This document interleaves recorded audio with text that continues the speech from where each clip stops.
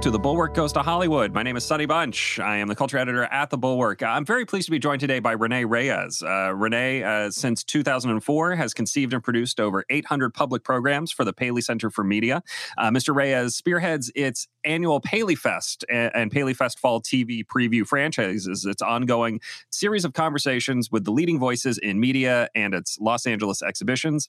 His programs for the Paley Center have honored the cast and creators of popular television series and icons who have changed or are changing the face of media. And the list here is crazy, guys. It's like Barbra Streisand, Ava DuVernay, Ryan Murphy, Shonda Rhimes, Greg Berlanti, Judd Apatow, Rita Moreno, George Lucas. I could keep going. I won't. But it's just tons and tons of bold-faced names here. And I'm really excited to have Renee on to talk about this year's Paley Fest for a bunch of reasons, one of which is that they're returning to in-person programming for the first time in a couple of years. It's been a weird couple of years, Renee, and I assume you guys are excited to get everybody back in the Dolby Theater in LA, right? Well, first, Sonny, thank you so much for that lovely introduction and for all those.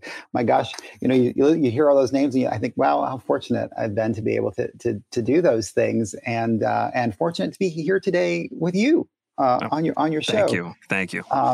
Yes, in person. My gosh, yes, we've all been living this incredible and challenging experience for the last 2 years. And, on my end with the Paley Center and the events we do, we were aided by technology to be able to bring, to transition to virtual events pretty quickly and to still do a whole range of Paley Fest and our regular events for the last 2 years. So having that opportunity to be able to keep doing that has been, a great blessing throughout this time. But it's been 3 years now since we've had the chance to do Paley Fest in person and with an audience, which is the way that it was founded to be, some 40 years ago almost. So we're very much looking forward to it. It's very exciting.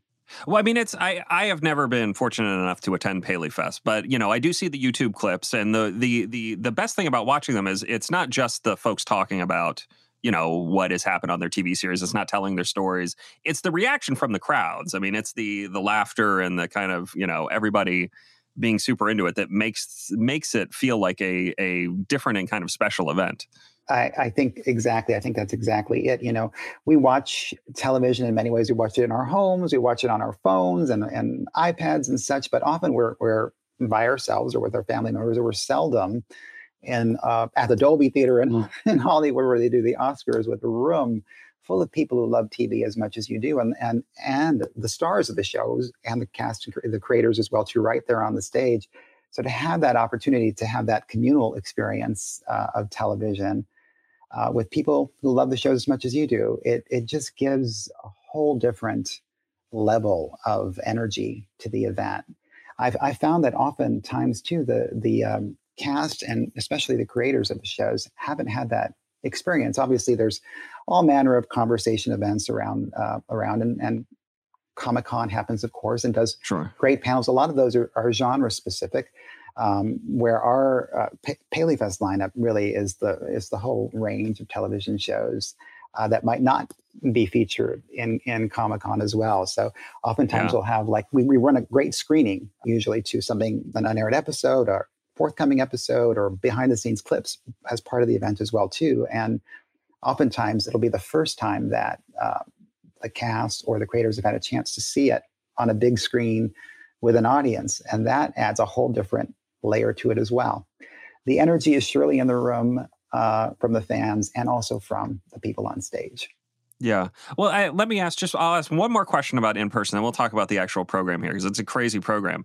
In terms of just making people, feel comfortable, are you guys, is it going to be, requiring vaccination proof or, distance seatings? Like, how are you guys handling, continued Absolutely. worry and concern over COVID? Well, it's really it's the most important thing that we've all been dealing with for the last 2 years, and safety and has been at the forefront of all of the planning of this festival and the chance to be able to do it back in person. So, we follow the science. We'll be following all the state and local guidelines for live audiences of our size. The Dolby Theater does require its guests to be either vaccinated or tested within 24 hours and will be fully masked throughout the conversation as well, too. But yes, that's the most important thing we're doing is ensuring people's safety, because you want to be comfortable to have that level of enthusiasm. So that's what we'll be following all the state and local guidelines for the event. Yeah. Great. Well, let's talk about the actual festival this year, because you mentioned that the festival does have a kind of broader kind of gamut of what TV is compared to, say, Comic-Con or something like that. And the one program, weirdly, that jumped to the one event from this year's lineup that jumped out at me was the Salute to the NCIS Universe, which I find really interesting because NCIS, flagship franchise for a major network, tons and tons of people watch it, especially compared to some of the like more critically acclaimed shows like on cable or whatever. But it doesn't really get the sort of love that those programs get. And I want to talk what it's like to program a show like a lineup like that for your festival or just in general. What's the vibe and the mood like there? Sure. Well, that event in particular is what I'm really proud and excited for. It's the biggest event that we've ever done. We've never had that many people on stage as part of the event. We have, obviously the franchise is beloved. It's been almost 20 years that we've had NCIS as part of the television landscape. And across those years, it's retained so much of its fan base and grown with all these new sort of iterations and spinoffs of the show. So for that event in particular, we're celebrating NCIS, the flagship show, NCIS Los Angeles with Chris O'Donnell and LL Cool J, who has been a huge hit for the network as well.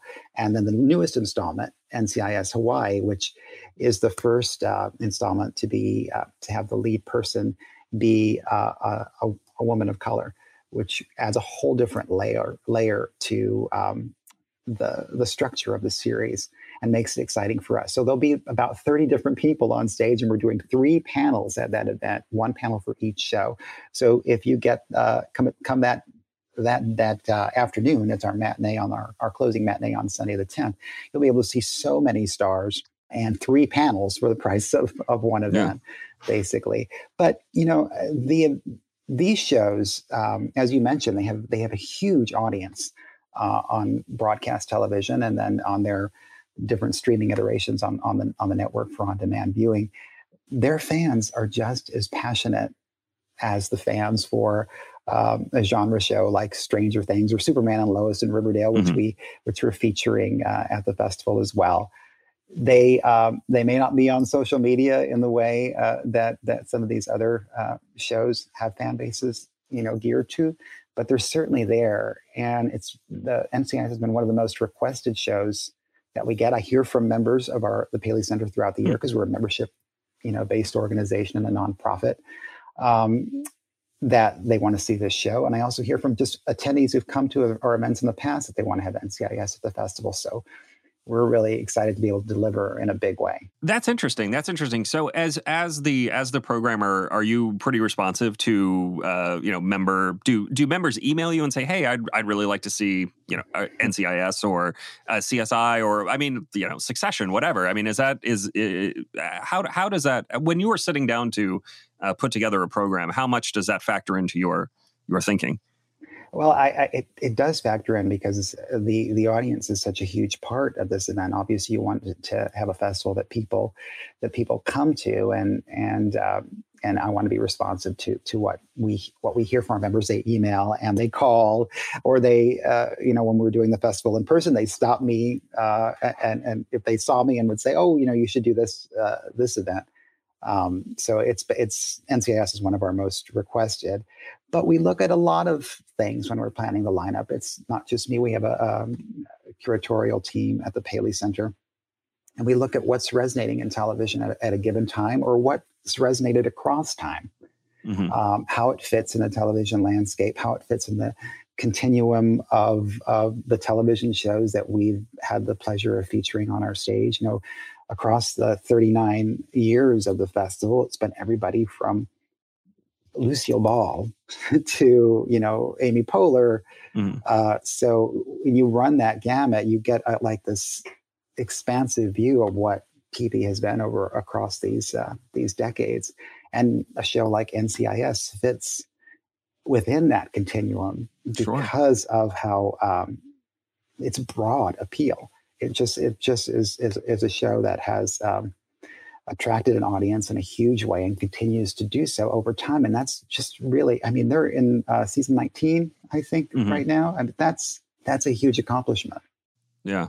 I mean, it is. And it's fascinating. Again, you just don't hear people talk about these big network TV shows, I think, enough. I feel like there's not enough discussion of, where the audience is for some of this stuff. On the other end of the spectrum, you do have shows like Hacks, which I love. I love Hacks, but it's on HBO Max. It's probably not quite as well seen or well known as NCIS.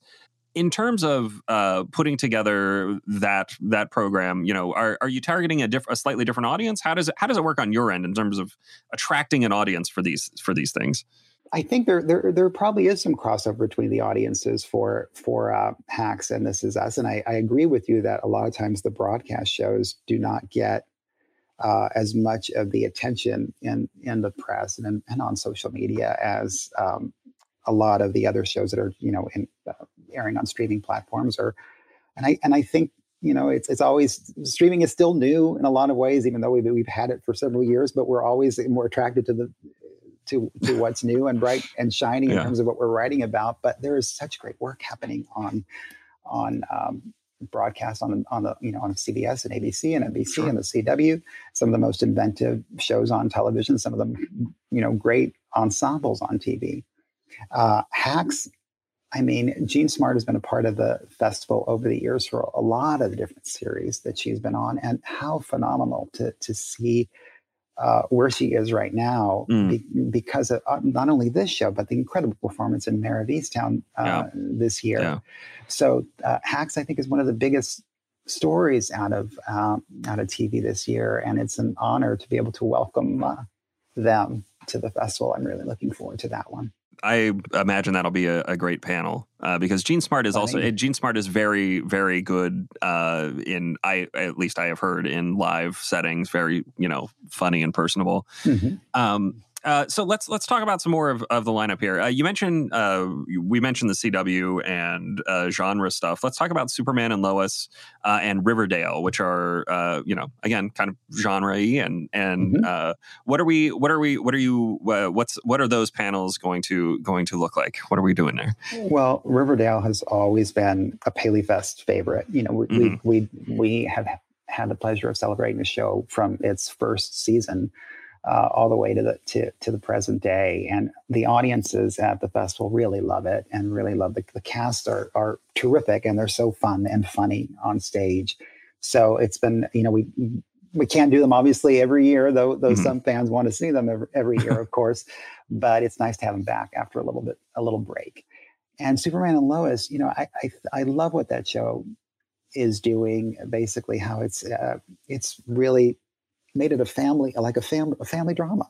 In some ways, there's parallels between This Is Us and what happens on Superman and Lois, except obviously it's Superman and the Kent family as opposed to the family on This Is Us. But I think their storylines are wonderful, and I love that they've made it such a family-centered show, and that dynamic is great on the show. I'm excited to be able to have them on stage.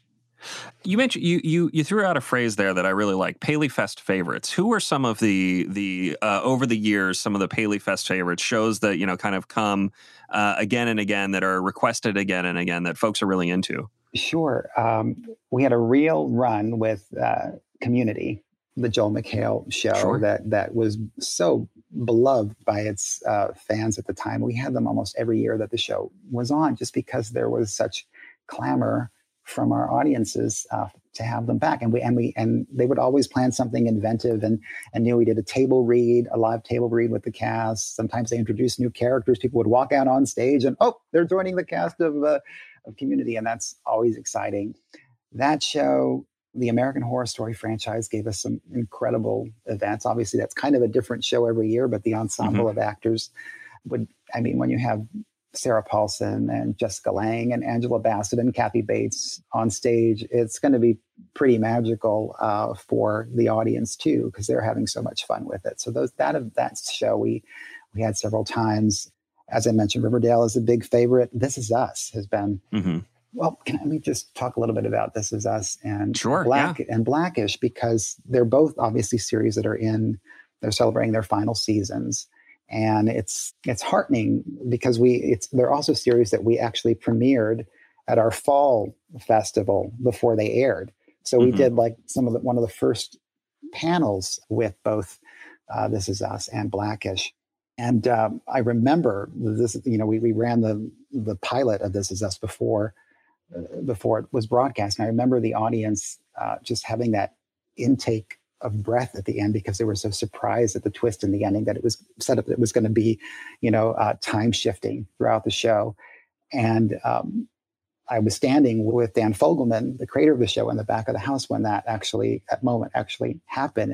And I could see him, feel that reaction too. And that was really fun. So to see, was that the first time he had seen it with an audience? I think with a, or at least an audience that size. Yeah. Or the public audience, with an audience that wasn't like what the audiences that generally would Sure. come to, an advanced screening. It was just real people. So, and they were getting it and loving it. And Blackish, it was similar. The laughs were so strong for that screening, and then that ensemble is, when you get these people together, it's just amazing. And to see, the kids, we had these tiny little kids on the stage for that fall preview event, and now they're, some of them have their own production companies and are taking over television in their own right. So to have been part of that history, and then to be able to celebrate it on the way out and be part of it as well, again, it's really gratifying. Yeah. Mm-hmm. And Blackish, as you mentioned, is in its final season as well. Just an incredible show that's done. I mean, it's still at the top of its game. It harkens back to those the great Norman Lear shows, and the way it's been able to be topical and have so much social commentary infused throughout so many of its episodes, and done it with humor. And that humor is what always connects us and helps change the world. And Blackish, I think, has certainly done that. Yeah. All right. So what else? Cobra Kai is an interesting one here, because this is a show that has kind of jumped around a little bit between streaming services, and has, I think, found a pretty comfortable home on Netflix. And I do think a big part of the story of TV right now is business. I mean, there's the artistry, of course, but there's also the business of TV. And Cobra Kai is a really interesting case study in the business of TV as it exists right now. That's true. It's certainly a hugely popular franchise. I mean, well, first of all, you would never think that this could actually happen. That 30 plus years after a movie franchise, that the original leads could come back and be in a television show that totally upends and creates something new out of, a beloved movie franchise that's had several different iterations on the screen. But it's totally new. It's totally charmed audiences and found a huge audience. Obviously, I think there's still the great nostalgia factor of seeing Ralph Macchio and William Zabka doing great work, by the way, just having a ball with what they're doing. That's a big draw for this series, but it has a huge following amongst a lot of young people who love the younger actors on the show as well too. Yeah, I'm happy to have them. I was able to do an event with them outside of the festival that was really popular, and to be able to bring them onto the stage is exciting. Yeah, that's going to be a fun show. I want to get your take on, again, kind of the shifting landscape of the business, because I mean, since you have been at the Paley Center, I mean, we've seen the rise of pay cable, HBO, FX, and the rest. We've seen now the rise of streaming with Netflix and HBO Max and Prime Video and the rest.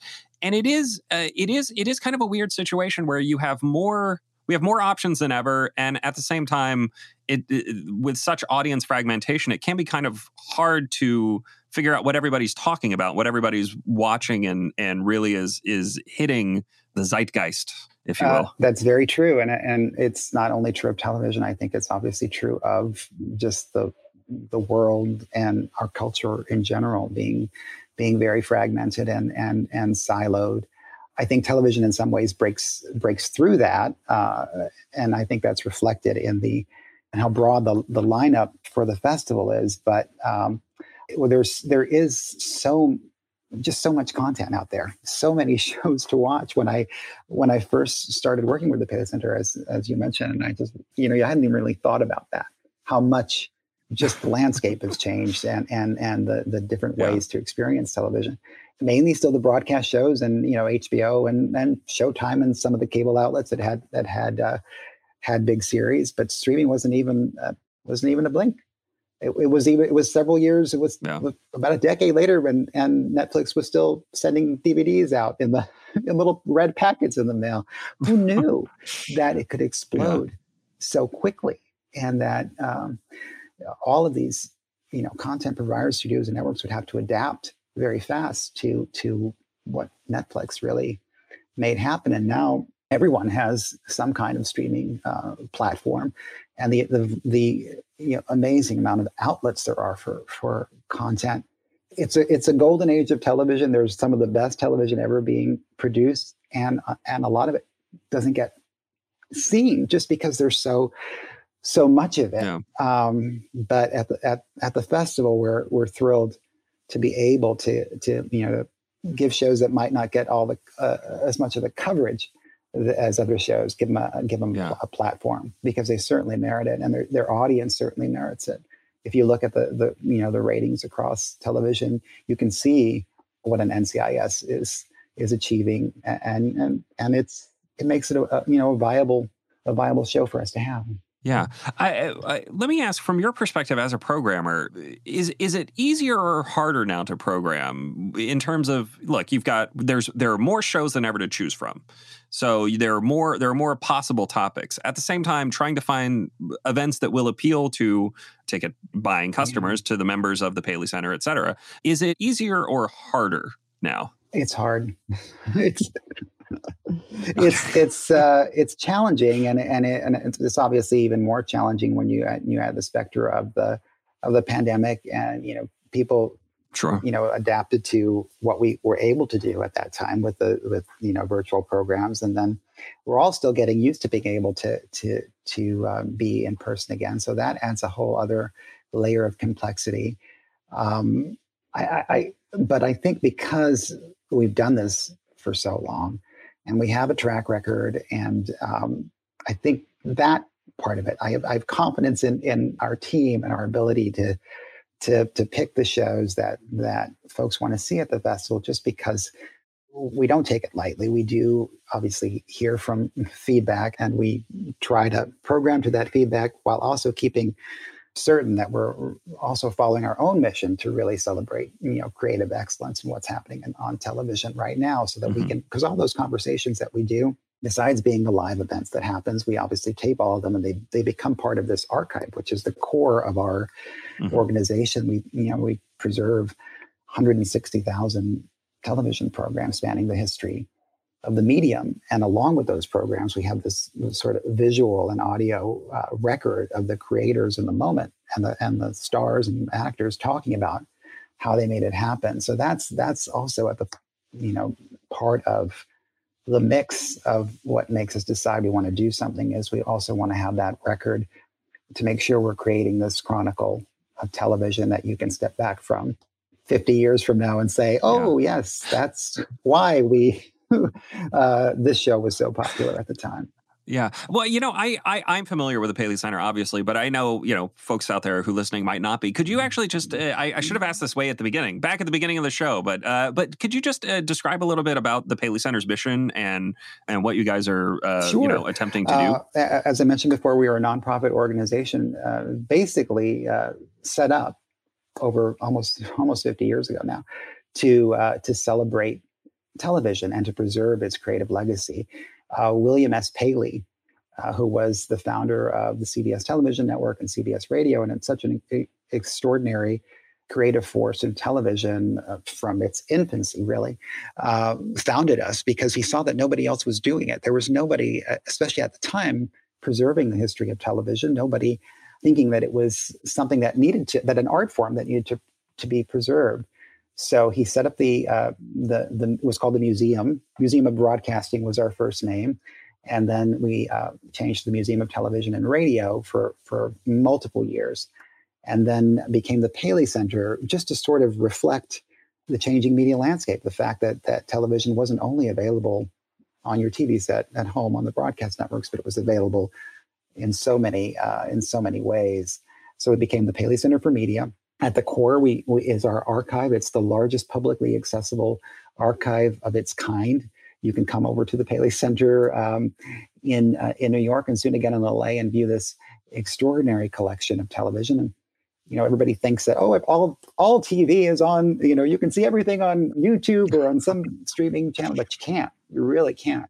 A huge part of the legacy of TV isn't available anywhere else but the Paley Center. So we preserve that, and then across all of these years, we've hosted programs and festivals and exhibits and screenings at our locations that help us tell the story of television and also help us to preserve its legacy. All the details are at our website, paleyfest.org for the festival, but that connects you to the whole organization as well too. And we'd love to have more members join us. It's what makes all this work possible. Yeah. And we should say tickets are available now to the general public for PaleyFest. Is paleyfest.org. Go there. You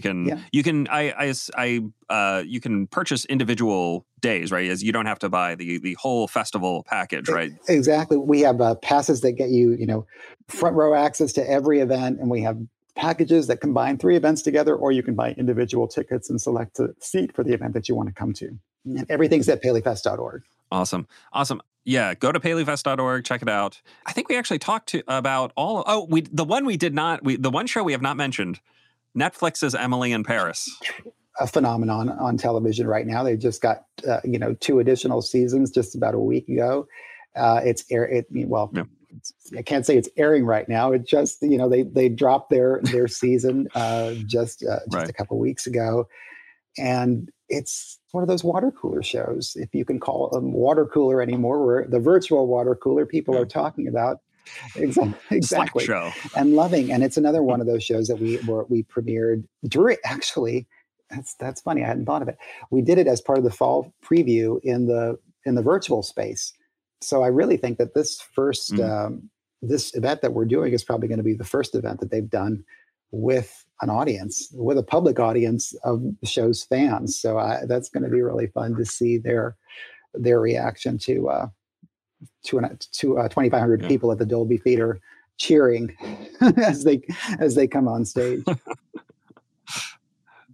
Oh, that's great. I always like to end the show by asking if there's anything I should have asked, if there's anything you want to tell folks about PaleyFest or the Paley Center in general or TV in general. I mean, anything that you think folks should know that I failed to ask about? Well, Sonny, you're an excellent host, and you've asked very thorough questions. In terms of the Paley Center, as I mentioned, we're a member-based community, nonprofit.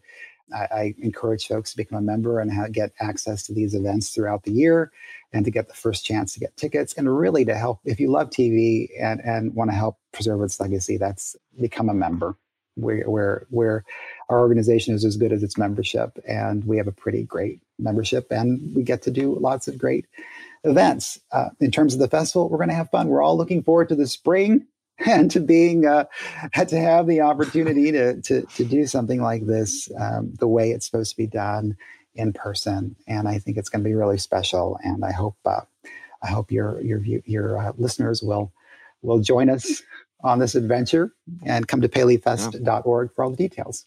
paleyfest.org. Go get your tickets if you're out in LA.